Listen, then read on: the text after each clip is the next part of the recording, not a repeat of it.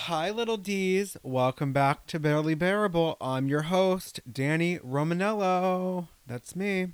Man, I miss working. Yeah, you're right. I'm jobless. I have no job. So I kind of treat this like my job, you know? I give myself deadlines. I wake up for this. I'm expected of myself to be done at a certain time, XYZ. I try to do 30-minute episodes. It's fucking hard though, but I'm having fun and I love being busy. So this gives me something to do. This gives me a purpose. So yeah. So thank you for listening once again.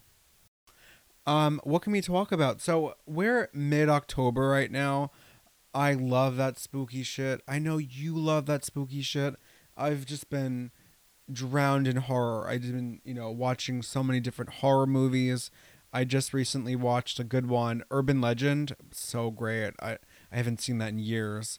Um, Actually, funny story. I remember going to the movie theater with my mother because I was like, I want to see Urban Legend too. Well, she took me and there's a really scary scene and I screamed and I was like, "Mom." I was probably 9. Yeah, I was 9 at the time. My mom used to take me to these movies cuz I begged. And I was like, "Mom, I'm scared." And she was like, "That's fucking it." And she fucking dragged me out of that movie theater and we went home and she goes, "This is disgusting. How could you watch this shit?" In her defense, it was a really graphic scene where the murderer, takes a kidney out of this woman, and she wakes up in a bathtub, and it's disgusting the scene. So it's Urban Legend 2, and I haven't seen it since. So I'll probably give that a whirl this time without my mother in the room. But yeah. So I just been on that spooky shit lately. So today's episode, I already recorded it. I talk about a murder. So I don't know. I'm thinking about next week's episode already. So let me let me sit on it. That sounds weird coming from a gay man's mouth. You know what I'm saying? Because that means something else. Let me sit on it. Okay, I'm not gonna talk anymore. So enjoy the episode, okay, of that spooky shit. We're gonna talk about, I guess, murders. So I first heard about this murder last year, and it just stuck with me. It really, I guess, freaked me out. So, God, I have a long notes. This is the John List murders. Okay, so this takes place in Westfield, New Jersey. John List was an accountant. Him and his family lived in a mansion in Westfield, New Jersey, like I just said, with his wife and his 3 teenage kids and his 85-year-old mother. John was a quiet religious man, very soft spoken and very polite. Hi, guys, let me interrupt really quick. That means shit. I don't care if you're polite and super religious. You're probably a serial killer. I'm just saying, most of the time you hear about these murderers, they interview the neighbor. Well, he was the nicest man. He used to go to church with me every Sunday, and he was just the sweetest, most soft spoken man on the block. Well, you know what? He has 10 heads in his fridge. What do you think of that, Pam? So it's just that's my spiel on that. So just my thing is, don't fucking trust anybody. I don't trust anybody. Okay, your neighbor could be a murderer. What I'm trying to tell you. I remember. I'm pretty sure it was the murderer Jeffrey Dahmer. They interviewed his neighbor, and she was like, "Oh, I had no idea. He used to change my light bulbs every month. He was a very nice man. Are you sure you got the right guy?" I don't know why I'm giving her a New York accent. I just think they're better. But yeah, so he used to change her light bulbs. She used to let this motherfucker in her house. And not to mention the BTK killer. He killed like I think 15 women and like some kids, and he ended up being the head of a church. So don't trust thy neighbor. You see what I did there? Uh, um, the week of November 9th, 2000, the week of November 9th, 1971, um, the schools of the kids got notified that they're not going to be in school for the next month because there's a sick relative, and they need to go take care of them. So Patty is 16, John is 15, and Frederick is 13. So the house was vacant for like a month, and the neighbors were noticing that the lights were on and they were slowly but surely blowing out. And they were, they grew concerned, like, what is going on? They knew that the family had left, but they thought that the mother, John's mother was home, who was 85. So they were concerned. So almost a month later, police were dispatched, December 7th, and no one has seen the family in over a month. So the police rang the doorbell with no answer. Police grew very concerned for the old woman, so they entered the house through an unlocked window. The mansion was very dark, and the creepy part was there was classical music playing. No one was answering, and police were very creeped out about this. They found a huge bloody stain on the kitchen floor. The police continued walking to the ballroom. I guess it's like a foyer, an open foyer. They moved the curtains to find 4 bodies on the floor. All the bodies were in sleeping bags. Their faces were covered, and it was the mom, Helen, and the 3 kids. They all had gunshot wounds to the head, but John, who was 15, the son, he had multiple gunshot wounds. Police called backup. They initially thought it might have been a mass suicide, or a mass murder. There was 2 people still missing in the house, the father, John, and the 85-year-old mother. So they split up to look around this big mansion, which was very dark. They were very, scared, to say the least. They didn't know what they were going to find. So they found John's mother, Alma, upstairs in the attic, which she appeared to be shot in the head at point blank range, but the father was missing. They found a 5-page letter addressed to his pastor. John admitted to the murders, and he said he was facing bankruptcy and he had to kill his family to spare them from the sinful effects of poverty. Which, that's so fucking weird. And he said, I quote, "At least I'm certain that my family is going to go to heaven now," which is so fucking weird. He ended the letter with, "P.S. Mother is in the hallway of the attic. She was too heavy to move downstairs." Which, this is fucked up, but it kind of made me giggle for a minute because that's so rude. Like, that's so shady. That's like one last, like, you already shot her. You already killed her. You're going to fucking throw shade at her in a letter to the police. So publicly, this is public. They're going to say it on the news that she was too heavy to move. So I thought that was kind of bitchy, Like, what the fuck? I would be pissed. Like, not only did you kill me, but you're telling everybody that I'm fat. Like, that's what you're doing. So just for that, John List, like, that's so fucking rude, and fuck you. So fucking creepy. So police launched a nationwide search for John because he murdered his whole family. They found his car at Kennedy Airport, and it had been there for over a month.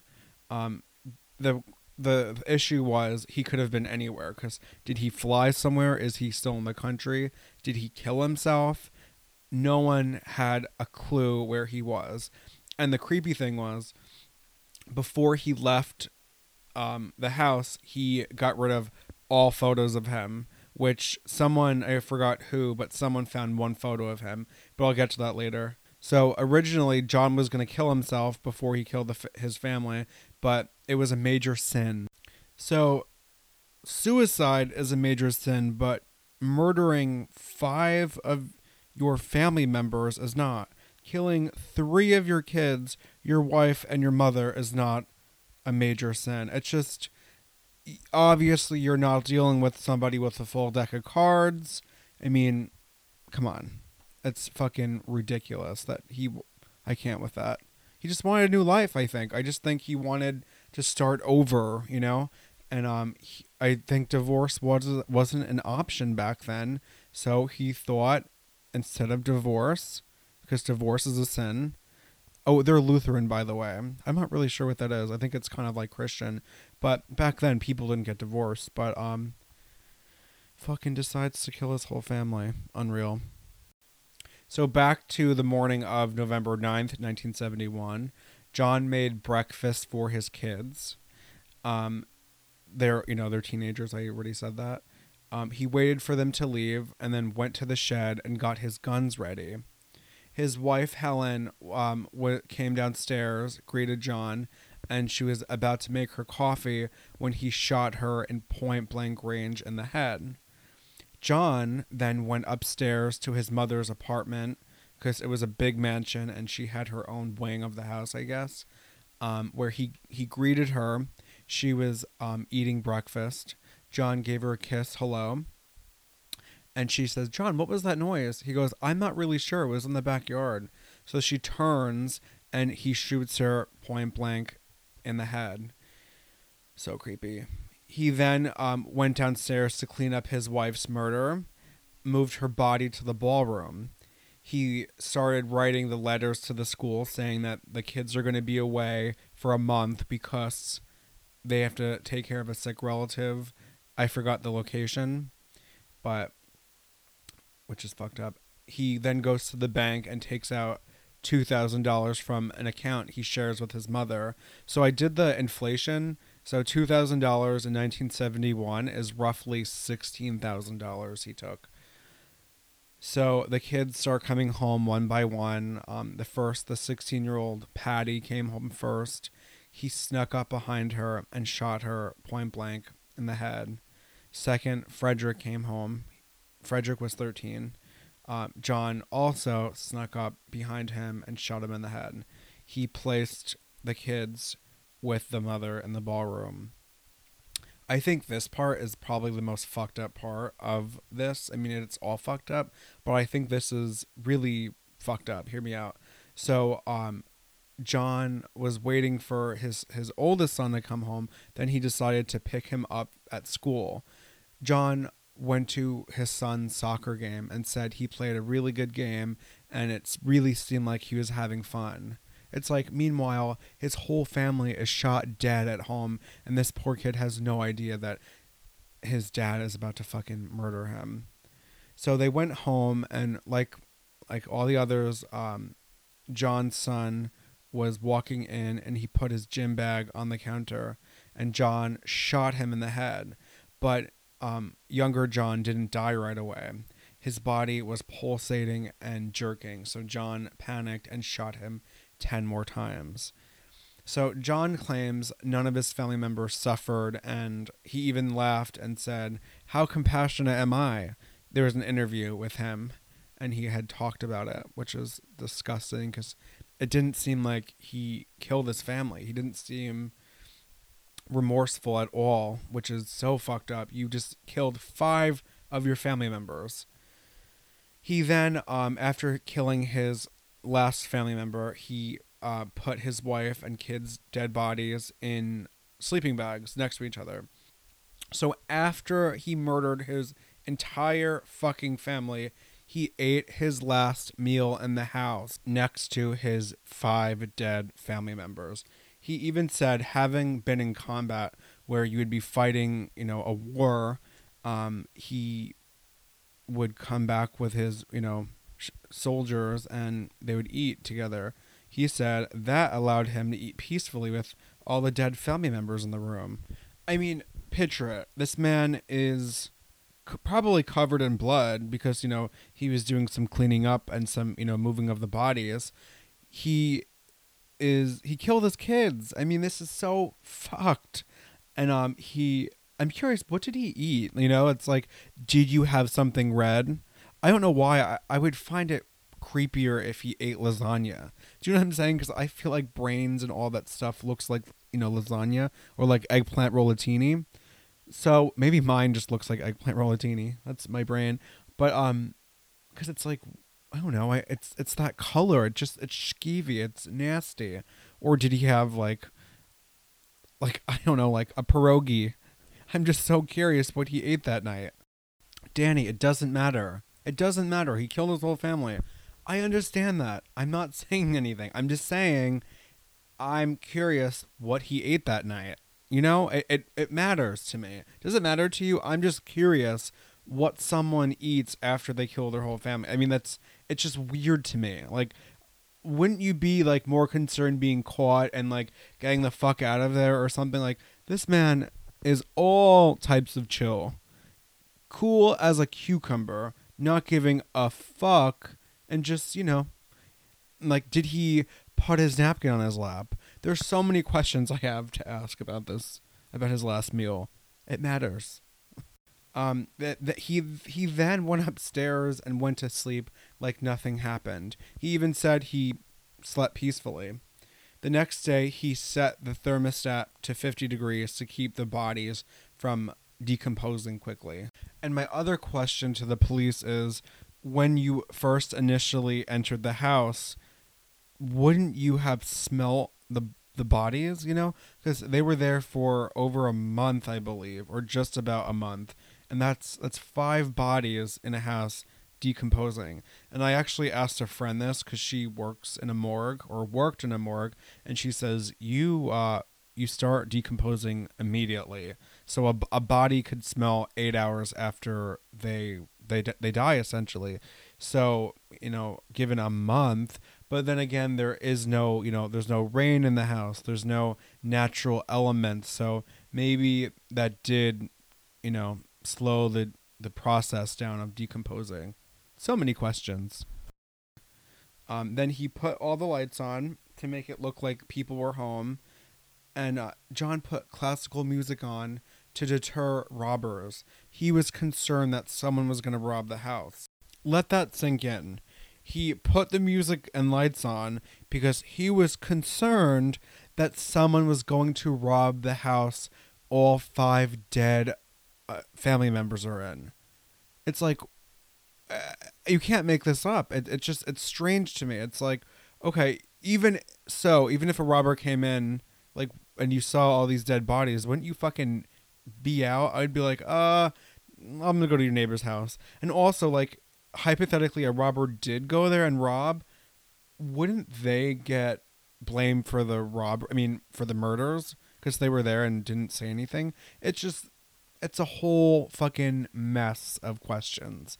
But yeah, it's like, John, what do you have at your house that you don't want people to rob? Like a whole collection of ceramic clowns? Like, what the fuck? You know, it's like, you killed your whole family and went on a run. It's like, oh, what did he bring? Did he bring one of his ceramic clowns? Actually, I have no idea if he does collect ceramic clowns. I'm just assuming a person that's overly religious like that and kills their family probably collects something like a ceramic clown. I'm just speculating. I don't know. Something odd. Um, by the time his family was found, he already changed his name to Robert P. Clark, and he was living 2,000 miles away in Denver, Colorado. So, oh, I forgot to say this. So, 10 months after the murders, the house was set fire. And I think personally that somebody in the town did it because it was such a depressing scene to look at, that this tragedy, you know, occurred in your town. And I think it might bring the value of all the houses in the neighborhood down because you have this unsolved murder and John is escaped, and it's just a multiple thing. So I think it was an inside job with the town, probably the mayor. Who knows? I'm just speculating. So John, back to John, he you know, worked various jobs in Denver. He worked at a hotel as a cook, and then he finally became an accountant. Well, you know, he already was an accountant, but he got accounting job in Denver. Um, he was a new person. He had no kids, no wife, no commitment. He was a free man. 15 years after the murders, he remarried a woman who, this woman had no idea about anything, which is sad. Um, he had been on the FBI's most wanted list for years. He then, after Colorado, he moved to Richmond, Virginia with his new wife, and got another job as an accountant. So 18 years later, police thought he killed himself because, I mean, it was a dead end. Like, where is he? He's not turning up. He must have killed himself. So people were convinced that he killed himself. So in 1998, police approached America's Most Wanted. It was a top grossing show. I mean, everyone would watch it.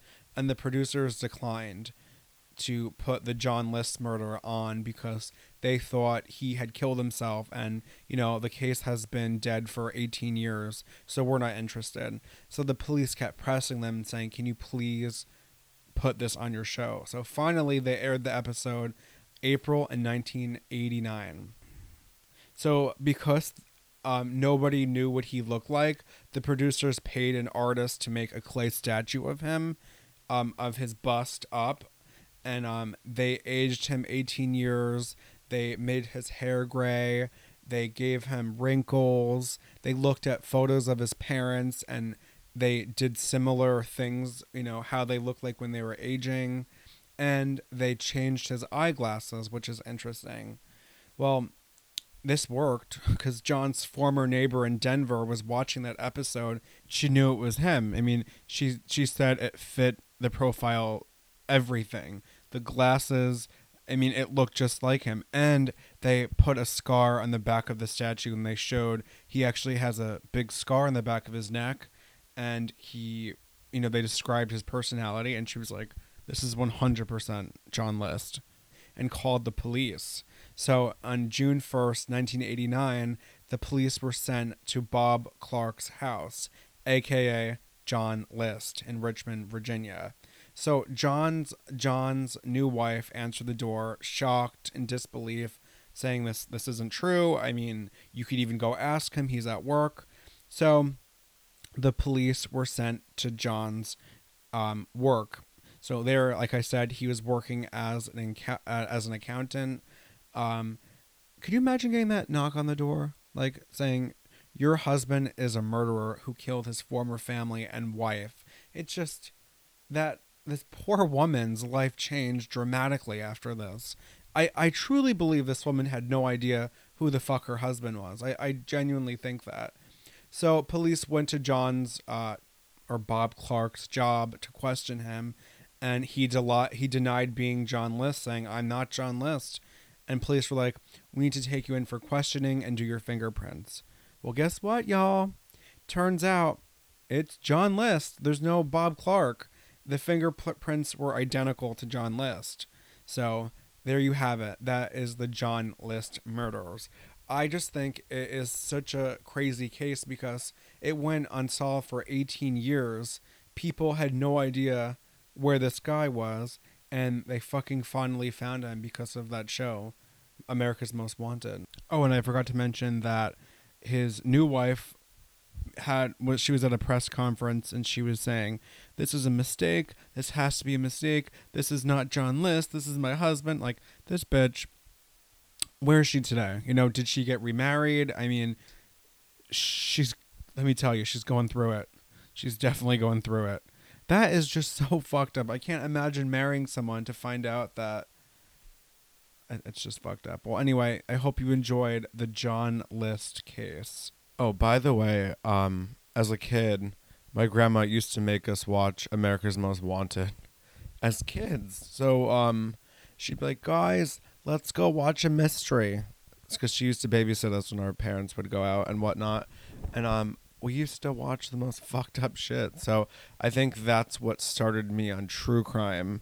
And actually all my sisters like true crime. So thank you, Grandma, for fucking us up. Yeah, that's not something you make a kid watch. I was probably like 7, 8, 9. Like, I was very young and watching all about murder. So that's exactly why I became infatuated with true crime. Thanks, Grandma Lolly. Danny, what we want to know is, why did you delete your Instagram? You know what? That's a very good question. You're just going to have to wait till next week's episode where I address that, and I address why I deleted it and whatnot. I'm in the process of everything new. New Facebook. I got to delete that. I like new. this does sound really sketchy because a lot of people, when they get like facelifts or other shit done to their face, they tend to delete all the photos or dye their hair.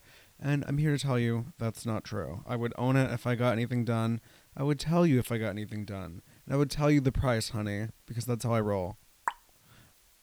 So like I said, stay tuned for next week's episode. Oh my god, my father and I got in a huge fight yesterday because we were talking and he goes, "What are you doing today?" I go, "Oh, just staying home." No, actually I was going out to dinner with a friend, but I didn't get to that yet. My dad goes, "You have no friends up here. It's probably because you're so difficult." And it was just so rude. And I was like, maybe that's true, but I live in Westchester right now. All my friends are either in New York City or LA. I sound like a jet setter, but I'm really not. So yeah, I was annoyed that my father said that because it's kind of true. I literally sit in my room and do my podcast or hang out with my nieces and my sisters. And you know what? That's what I'm doing right now. Um, but yeah, we're also in a pandemic, so it's not like I could fucking get brunch with these people. I don't know. I'm just rambling on, but this is bothering me. And you know what? This is my show, so you're gonna sit here and listen to it. Oh, another thing. I am going to New York for the week. I think I had mentioned that earlier. My friend's been telling me like you should stay at my place. I'm not gonna be there. We get along best when we're not in our each other's presence. Sorry, Brian. It's true. We fight all the time, but it's literally like we're married because we don't have sex, and all we do is fight. We just bicker. So if that's not marriage, I don't know what is. So we're basically married. But yeah, he's gonna be away, so I'm gonna water his plants. Hopefully, I don't fuck that up because I tend to kill plants. I didn't tell him that fun fact about me, so I will let you guys know if anything dies. But I'm excited. I'm just gonna hang out with some friends, outside or on their roofs. I'm gonna drink some claws on the street and just have a good time. I'm excited. I just need a change of scenery, and I love New York City. I really do, even though it's kind of bad right now. Um, I'm excited to go, and also I'm giving myself a curfew. Like 6 p.m. is my curfew in New York because, I mean, it's bad at night from what I hear, especially in the Upper West Side. I mean, I'm gonna be in Hell's Kitchen, but still, it's kind of the same area. And Hell's Kitchen used to be really bad. Ooh, that's a good idea. I should probably do some New York City episodes. I think I might do that soon because I'm very knowledgeable about New York City. And let me tell you, I know a lot about it. Um, but yeah, so that's what's happening right now. Switching gears. So I had two separate people message me and say, "Oh my god, I listen to you while I work out."